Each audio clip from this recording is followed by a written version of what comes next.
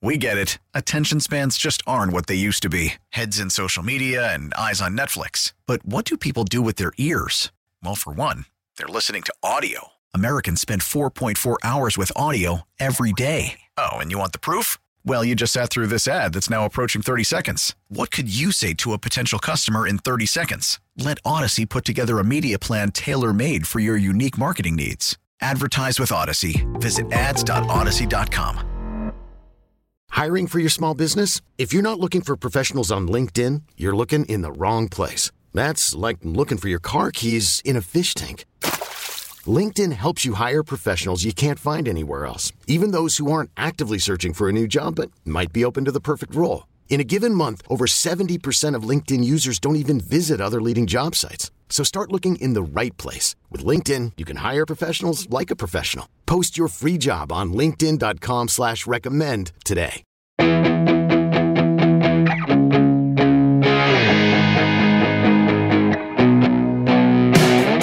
Hey, I'm Joe Connolly of WCBS Radio, along with producer Neil A. Caruso. And we are joined today by the Commissioner of Small Business Services for the great city of New York, Jonell Doris. And I want to just briefly read his profile because I really like this, Jonell. You describe yourself as a pastor, an entrepreneur, a retired drummer, an immigrant, a golfer who's worked for Governor Cuomo and is the former director of the New York City Office of Minority and Women-Owned Businesses, and now is Commissioner of Small Businesses. Commissioner, I have to ask you first, what business did you start? What business were you in? Oh, thanks so much for having me on, Joe. Listen, that's quite a collection there. So I had a small consultant firm which really worked with small businesses and small nonprofit organizations to help them with business services, but also connect them to opportunities. And so somewhat similar to what I'm doing now, but on a broader scale, obviously, with the city. Yeah, like all of us, you just go along and get better at what you do as we grow in our experience. Before we get to some of the success and inspiring stories that we always like to talk about, I do feel I have to ask you, Commissioner, do you have any sense for how many businesses are going to fail because of the shutdowns? Well, listen, I think we want to really consider that this has been an unprecedented time in our history. And a lot of our businesses, as many of them, we have 230,000 small businesses in the city. The majority of them are coming back. We see with our either our restaurants or in our retail industry, most of those businesses are coming back.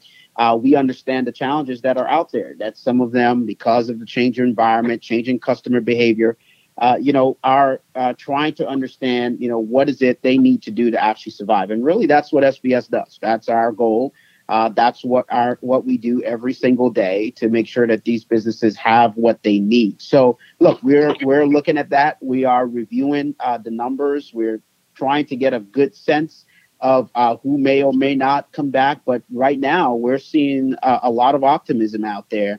Entrepreneurs want to do business. And so, our role is to help them do that. We hear an issue that doesn't go away. Business owners keep saying, I need a break on the rent. And most of them are telling me that they're not getting the break on the rent yet. Do you think that some landlords will start to give them breaks or come up with new arrangements? Yeah. So, throughout the pandemic, we have been working with our agency and some of our partners around this same issue. We understand that, everybody's got to give a little bit here, I believe.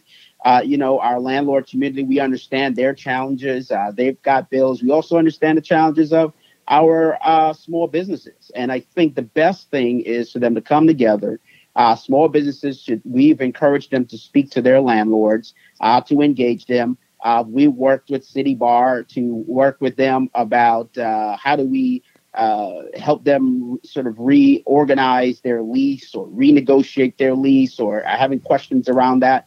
And so some of the guidance we're providing to the small businesses. But yeah, this is a real issue. This is a big one. When you're not conducting business for 3 or 4 months at a time, but the bills are still due. Look, those are real concerns, right? While we've helped our small businesses connect to a lot of funding, I think we're close to $75 million worth of funding now.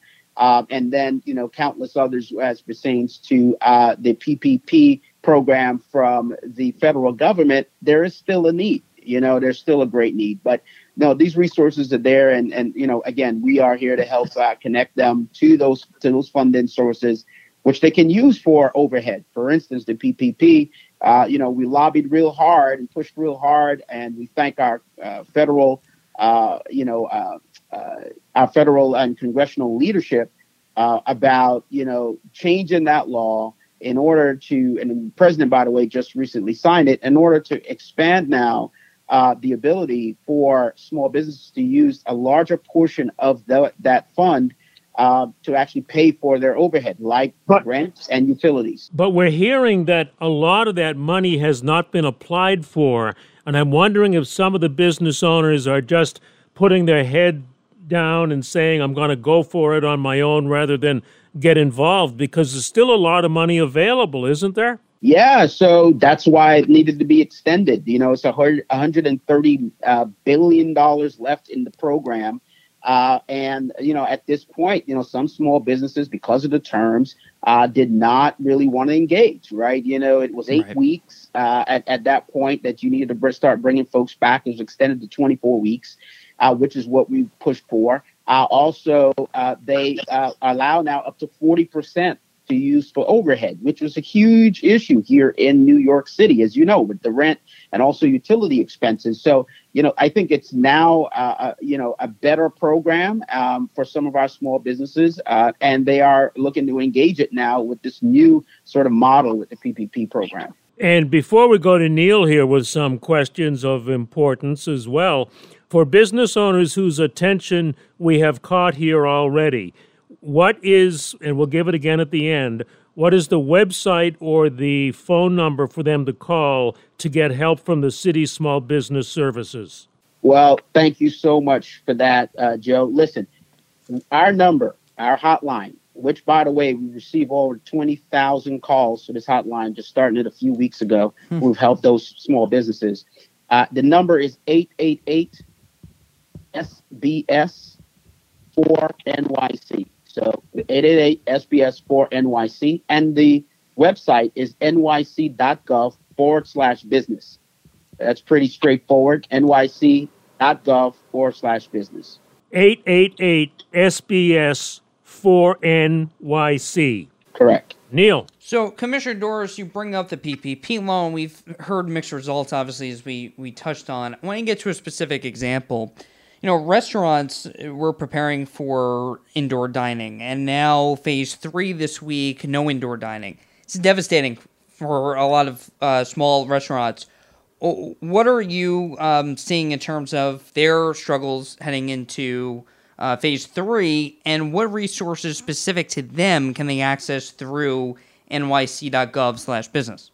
Yeah, look, our restaurants, all 27,000 of them are critical to New York City. As you know, we have our open restaurants program, which now is over 7,000 participating restaurants in that program. One of the things we want more restaurants to know is that the program is available. There's still a significant number of restaurants that we're reaching out to every single day to get them involved in the program, right? Because if they can get going and do the outdoor seating, they'll be able to, come back, and we'll be there to help them. So, what are we doing? A large part of what SBS does is education. And that is, I think, the critical part, letting them know, what you need to do, what is compliant, what's not, so that when you get started, you don't have to stop and start again, but you can just continue to go. So that's always there. All of our programs and services, such as connecting you to financing that you need, is still available for those restaurant owners. We're also connected with getting PPE out, face coverings out to those restaurants. We were just out in Astoria last week, walking the corridors there, speaking with business owners. I was out there with Nightlife, the Mayor's Office of Nightlife, DOT Commissioner, myself, Mome, Mayor's Office of Media and Entertainment, and the Health Department all walk in these corridors speaking to these restaurant owners to let them know, hey, this is the right way to do it. But also, here's some PPE equipment that you need. We also connected with restaurant distributors on this as well. So, look, we've got a lot of resources for businesses that are ready to go, and particularly our restaurants who have been really hit hard during this time. Yeah, and outdoor dining has brought on some new challenges as well. In Manhattan, space is limited, seating is spilling out onto the city streets, and perhaps there's a safety issue there. Russia Tourism reading over the weekend are learning they have to change their menus for alfresco dining. You have to have different kind of food for outdoor dining. What are you hearing from owners and adapting in an affordable way? Yeah, so, we're hearing, again, we have, over in the short span of time, 7,000 restaurants who are engaging in this program.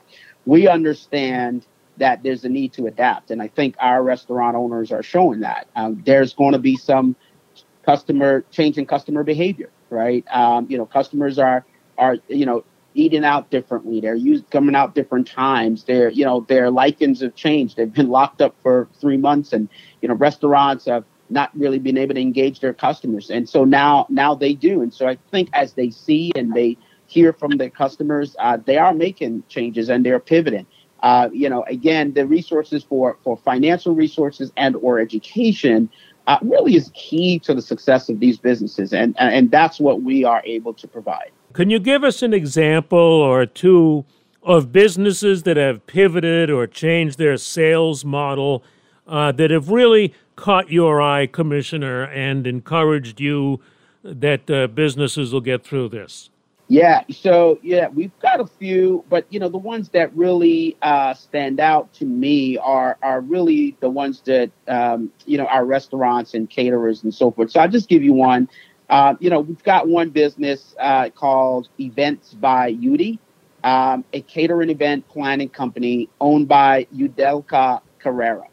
And Udi is interesting because Udi came to us before she started her business in 2015.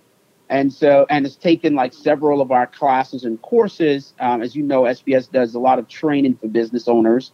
And took a lot of our courses and then sort of went on to become a caterer and have catered many of our events and done work with us. During COVID-19, Udi had to really transform her business from a catering company, right, to preparing now and delivering lunches for people at home, healthcare workers, first responders, and more. And I think that's what we've seen. I mean, it's sort of within the similar line of work, but at the same time, she was able to shift her method of delivery, what she actually did. And we had another business also who his business, Eat, James Peterson, he's out of Harlem as well. He did something similar, but he started to serve in the city's emergency food program. So he's provided 10,000 meals to New Yorkers a week. And getting them the resources that they need for in order for them to survive, really the basic things in life, which is food. But he's a caterer. And so, he's now given shelf life food out to our citizens here in the city. So, look, the food industry has been a fascinating place to watch because, first they've got to do takeout only and delivery only. Now we're moving to outdoor dining. A lot of pivot that needed to happen there, and our restaurants are really doing a great job at it. Commissioner, when the pandemic first struck New York, Chinatown restaurants and businesses generally suffered greatly. I mean, the streets were empty overnight, and that includes neighboring Little Italy. I see a lot of famous establishments trying to raise money right now for rent and other payments. When do you anticipate that foot traffic there will kick up, or are you seeing that right now?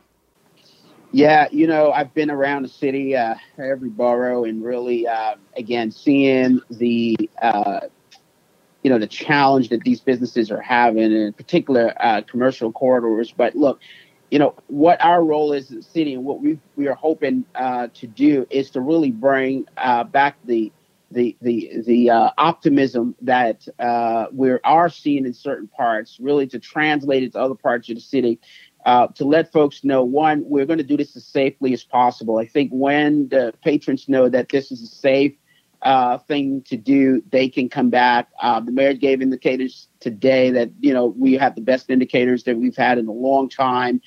We are providing PPE, face coverings and so forth to restaurants and to bars and to small businesses. We did $5 million in the first two phases. We're doing another $2.5 million in this phase. That means that, look, we're going to be connecting with folks and showing them how to be safe. We're doing trainings and webinars. We got 64 of those so far.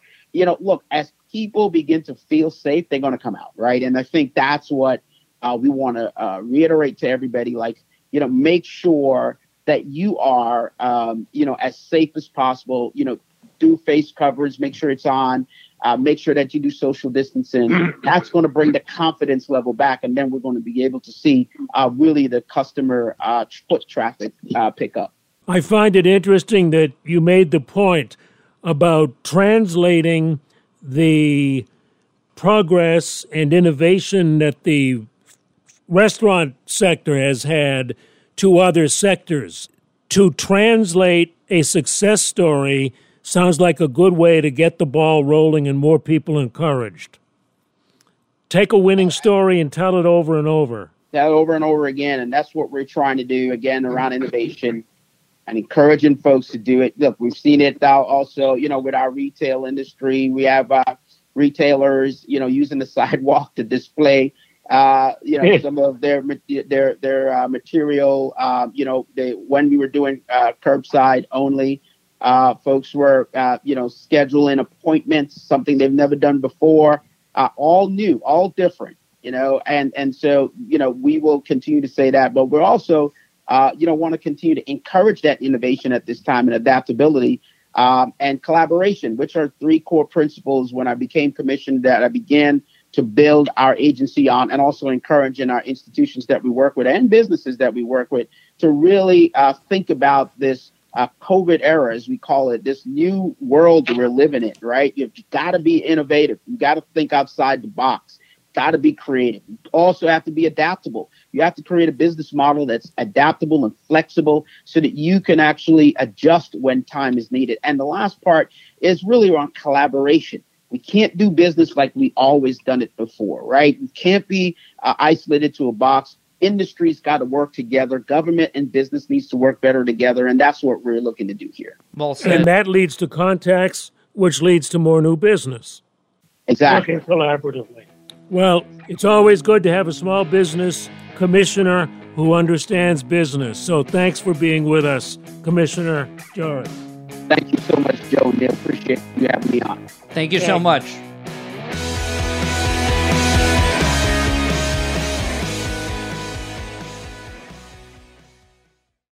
We get it. Attention spans just aren't what they used to be. Heads in social media and eyes on Netflix. But what do people do with their ears? Well, for one, they're listening to audio. Americans spend 4.4 hours with audio every day. Oh, and you want the proof? Well, you just sat through this ad that's now approaching 30 seconds. What could you say to a potential customer in 30 seconds? Let Odyssey put together a media plan tailor-made for your unique marketing needs. Advertise with Odyssey. Visit ads.odyssey.com.